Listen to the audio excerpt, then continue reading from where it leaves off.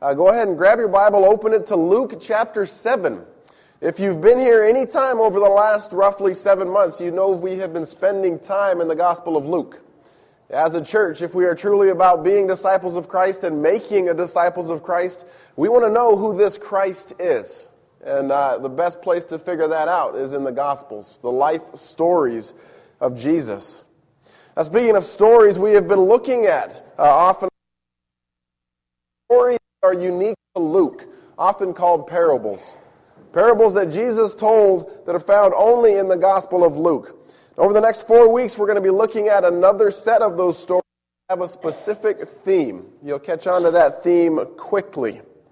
Luke chapter 7, verses 36 to 50. I'm going to read it out loud. I'm reading in the Living Translation, which is probably slightly different than yours, but I'll tell you verse numbers as we move along. Luke chapter 7, verse 36 to 50. One of the Pharisees asked Jesus to have dinner with him. So Jesus went to his home and sat down to eat. When a certain immoral woman from that city heard he was eating there, she brought a beautiful alabaster jar filled with expensive perfume. Then she knelt behind him at his feet, weeping. Her tears fell on his feet, and she wiped them off with her hair. Then she kept kissing his feet and putting perfume on them. Verse 39. When the Pharisee who had invited Jesus saw this, he said to himself, "If this man were a prophet, he would know what kind of woman is touching him. She is a sinner." Then Jesus answered his thoughts. "Simon," he said to the Pharisee, "I have something to say to you." "Go ahead, teacher," Simon replied. Verse 41. Then Jesus told him this story. A man loaned money to two people, 500 pieces of silver to one and 50 pieces to the other. But neither of them could repay him, so he kindly forgave them both, canceling their debts. Who do you suppose loved him more after that? Simon answered, "I suppose the one for whom he canceled the larger debt." "That's right," Jesus said. Verse 44. Then he turned to the woman and said to Simon, "Look at this woman kneeling here. When I entered your home, you didn't offer me water to wash the dust from my feet, but she has washed them with her tears and wiped them with her hair. You didn't greet me with a kiss, but from the time I first came in, she has not stopped kissing my feet. You neglected the courtesy of olive oil to anoint my head. She has anointed my feet with rare perfume." Verse 47. I tell you, her sins, and they are many, have been forgiven. So she has shown me much love. But a person who is forgiven little shows only little love. Then Jesus said to the woman, "Your sins are forgiven." The men at the table said amongst themselves, "Who is this man, that he goes around forgiving sins?" And Jesus said to the woman, "Your faith has saved you. Go in peace."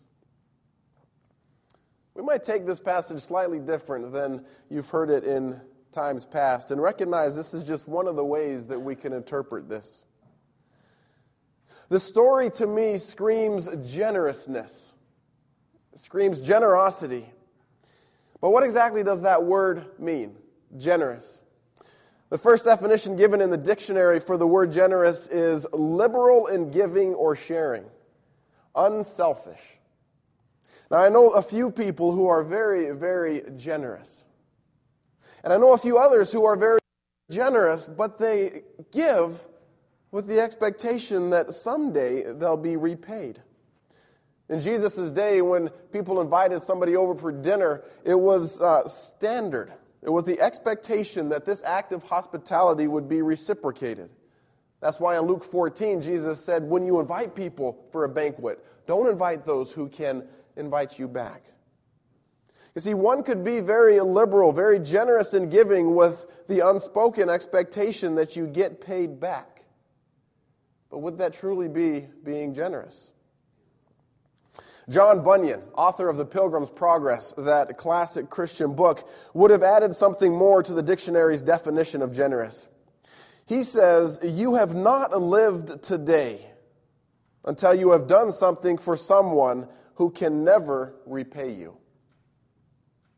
That, doing something for someone who can never repay you, to me, is the definition of generous. And that's kind of what we'll be working from this morning. Now, in our story, in our text, we see three very good examples of this definition of generosity. We see it first in the lender, the parable that was unique to Luke. This is verse 41. Then Jesus told them this story. A man loaned money to two people, 500 pieces of silver to one and 50 to the other. But neither of them could repay him, so he kindly forgave them both. Kindly forgave, not grudgingly forgave, not mumblingly forgave. I can't even say that word. Not forgave the hope of repayment. He all out canceled their debt. Now this is generous financial forgiveness. I want you to take note of this. Both debtors were forgiven. And both, I would imagine, would have left pretty happy about it. If you were the debtor who owed 50 pieces of silver, or the Greek says 50 denarii, you would have left thinking, wow, I just regained 2 months of my life. Because a piece of silver, or denarii, was worth the equivalent of a full day's wage. So that would have taken about 2 months, if we do the math correctly, working 6 days a week. So he leaves pretty excited. Imagine what the person who had 500 pieces of denarii forgiven him would have felt. Quick, somebody do the math. How many days would that have been? Math teacher? How many months?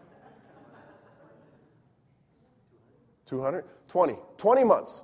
20 months. That's 1 3/4 years. This guy would have left thinking, I just regained 1 3/4 years of work. Hard labor, working in the Palestinian sun, long days in the scorching heat. Wow. So the person in the story could have been saying, you know what, you owe me 5 days of work. But I know you can't repay it, so I forgive you. I generously give it back to you. And I'm going to do so kindly. That is liberal, unselfish sharing that is not paid back. That fits our definition. Now, I said there's 3 characters in this story that demonstrate great generosity. We just saw the first, generous financial forgiveness. The second is one that you could probably catch on, but we're going to take it a little bit different way. It's the generosity of the immoral woman. She gave away several things that she did not expect to have repaid. Verse 37. When a certain immoral woman from the city heard that Jesus was eating there, she brought a beautiful alabaster jar filled with expensive perfume. She knelt behind him at his feet, weeping. Her tears fell on his feet, and she wiped them off with her hair. Then she kept kissing his feet and putting perfume on them. Now, on the surface, seems like a pretty generous gift, right? This beautiful alabaster jar of perfume poured onto his feet. I'm not going to deny the generousness of that, but I think that she gives way more than just her valued perfume. She came that day with a reputation, with a label, right? And in verse 39, when the Pharisee who had invited Jesus saw this, he said to himself, if this man were a prophet, he would know what kind of woman is touching him. She's a sinner. She's immoral. Does he know what she does for a living? She came with a label. We don't know for sure what made her immoral. We don't know what made her a sinner. Many commentators speculate that she was a prostitute. Their text doesn't confirm or deny that. It just simply tells us she was a sinner. But she did that well. She sinned well. Jesus confirmed that. Verse 47, he says, I tell you her sins, and they are many. Jesus didn't deny it. He recognized who she was. Excuse me. With a reputation like that, you may argue with me on this next point. But I want to say that this woman was generous with her dignity. She was generous with her pride. Let's look at this in verse 44. Jesus said to Simon, he actually turned to look at the woman, and said to Simon, "Look at this woman kneeling here. When I entered your home, you didn't offer me water to wash the dust from my feet, but she has washed them with her tears and wiped them with her hair." Now Simon, the Pharisee who originally invited Jesus to his home, didn't do any of the standard things you would have done to an honored guest. He neglected to do them, but the woman didn't. She did those things, and she did them extravagantly. To wash his feet, she used her tears. Verse 38 says she wept at Jesus' feet. Now the term wept in Greek is not just a few simple tears, right? It's not just, oh boo-hoo, let me wipe this one off my cheek. The term wept in Greek is also used to describe rain showers. You see this in Matthew chapter 5, verse 45. You can just listen. Jesus was talking about loving your enemies, and he says, "In that way you will be acting as true children of your Father in heaven, for he gives his sunlight to both the evil and the good, and he sends rain." It could have been translated, "and he sends weeping on the just and the unjust alike." So the word rain is the same word used for her tears. And you don't get tears back. She was generous with her tears. Tears to wash Jesus' feet. And what did she use to wipe his feet? Not a trick question. There we go. Her hair. Okay? Her hair. She used her hair to wash his feet, or to wipe his feet. Do you catch the significance of that? We probably don't in our culture. Okay? Raise your hand if you got your hair down today, women. Okay? I'll raise it a little bit higher. Okay? Very good. I see it down. I see it flowing. It looks very pretty. It very much does. Love it. I like the way it kind of curls and maybe doesn't curl if it's straight. It looks good. Okay? Women wearing your hair down today, no big deal. But in Jesus' culture, in that day, the day a woman got married, she put her hair up. Never again to be worn down in public. If a woman's hair was worn down or let down around a man, it could very easily be interpreted as her being flirtatious, as her being promiscuous. A woman's hair worn down was seen as sensual. So for the woman to pull her hair down to wipe Jesus' feet, imagine the gasps that would have come from that room when she took her hair down. One commentator said, had she been a married woman, that in itself would have been grounds for divorce. Yet this woman generously gave her dignity and her pride, whatever she had left, coming with her reputation, she gave it to Jesus. And she did it without expectation of repayment. Let's keep going. Verse 45. Didn't greet me with a kiss, but from the time I first came in, she has not stopped kissing my feet. Talk about unselfish. In our day and in their day, the feet are one of the most dirty parts of the body. Anybody want to kiss somebody else's feet? No. But she's giving unselfishly, generously. Pride and dignity gone. Final thing she gave was the obvious thing, the expensive perfume. Verse 46. Jesus said to Simon, "You neglected the courtesy of olive oil to anoint my head, but she has anointed my feet with rare perfume." This unnamed woman gave generously, unselfishly, of potentially the only thing she had of anything of monetary worth. You know, maybe she owned that because she was so good at doing whatever she did that was immoral. However she came by it, she didn't hesitate. She just gave it away. And Jesus saw in her actions an expression of love, which we could also say he gave away generously. Verse 47, Jesus says, "I tell you, her sins are many, but they have been forgiven." So she has shown much love. Generous with her pride and her dignity, generous with her perfume, generous with her love. That's just the second example. You see two of them, the creditor and the immoral woman so far. The third example of someone giving generously is the gimme, is Jesus. He demonstrated great generosity which also could not be repaid. That was the obvious example of Jesus generously forgiving the woman's sins. As we saw earlier, he knew what her past was. He knew what brought her to the table, but he forgave her anyways. I found it interesting as I was looking at this passage and studying it. There's actually many commentators who believe that Jesus had had an encounter with this woman prior to this event, where he had already forgiven her sins. And she came and did this in response to that forgiveness. These commentators make a pretty good case. Now, if this was true, if the woman already knew that Jesus had forgiven her sins, then why would he tell her again? Verse 48. Then Jesus said to the woman, "Your sins are forgiven." Let's say they did meet someone who already forgave her, and she understood the weight of it, and that's why her actions led to what they were. Why would he have told her? Perhaps it was for her. Perhaps for her own encouragement. Maybe telling her, hey, these tears, they've been heard by God. Psalm 126, 4 through 6, the psalmist says, "Restore our fortunes, Lord, as streams renew the desert. Those who plant in tears will harvest with shouts of joy. They weep as they go to plant their seed, but they sing as they return with the harvest."